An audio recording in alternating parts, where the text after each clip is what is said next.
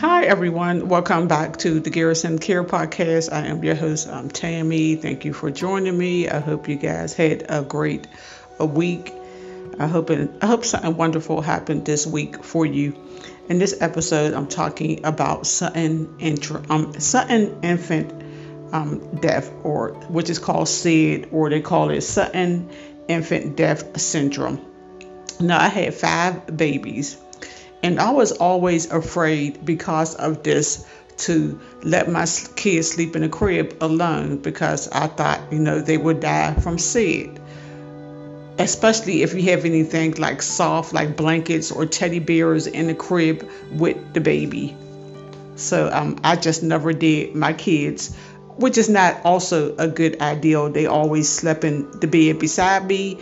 I'm a light sleeper, but you don't want to do this while you're intoxicated. Have a baby in the bed with you, and you accidentally roll over on the baby and kill the baby.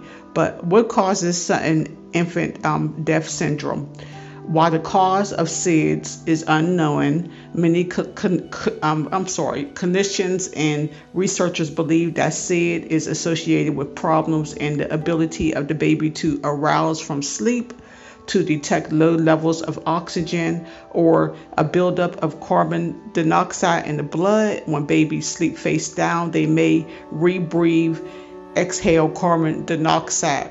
So you should always lay your baby on their back when they're in their crib, or if they're in their bassinet, or even if they're in the bed, especially if they might throw up in their sleep. So it's a good idea to lay them on their back. Are there warning signs of SID? SID has no symptoms or warning signs. Baby who die of SIDS seem healthy before being put to bed. They show no signs of struggle and are often found in the same position as when they were placed in the bed.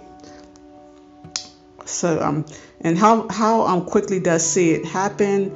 Most SID death happen in babies between 1 month and 4 months of age. And the majority, 90% of SIDS death happen before a baby reaches 6 months of age. However, SIDS death can happen anytime during a baby's first year. Slightly more boys die of SID than girls. So that's what the experts say, that boys die more of SID than baby girls do. But I still wouldn't trust it. I would still keep an eye on your baby, because some people let their baby sleep alone in a nursery. They have a baby monitor in the nursery so they can keep an eye on their baby during the night. But again, I wasn't comfortable with that. I always kept my newborns in the same room with me. And can a pacifier prevent SID? Sucking on a pacifier requires forward positioning of the tongue, thus decreasing the risk of obstruction. The influence of pacifier used on sleep position may also contribute to its apparent protective effective against SIDS. And the last thing, can babies survive SIDS? They found out the survival rate for SIDS was 0, although 5% of infants had a return of spontaneous circulation. None ultimately survived. So if you're a new parent, or even if you ain't a new parent, you just want to make sure that you always keep an eye on your baby if you can, and make sure there's not no blankets or teddy bears that could suffocate them in the bassinet or in the crib.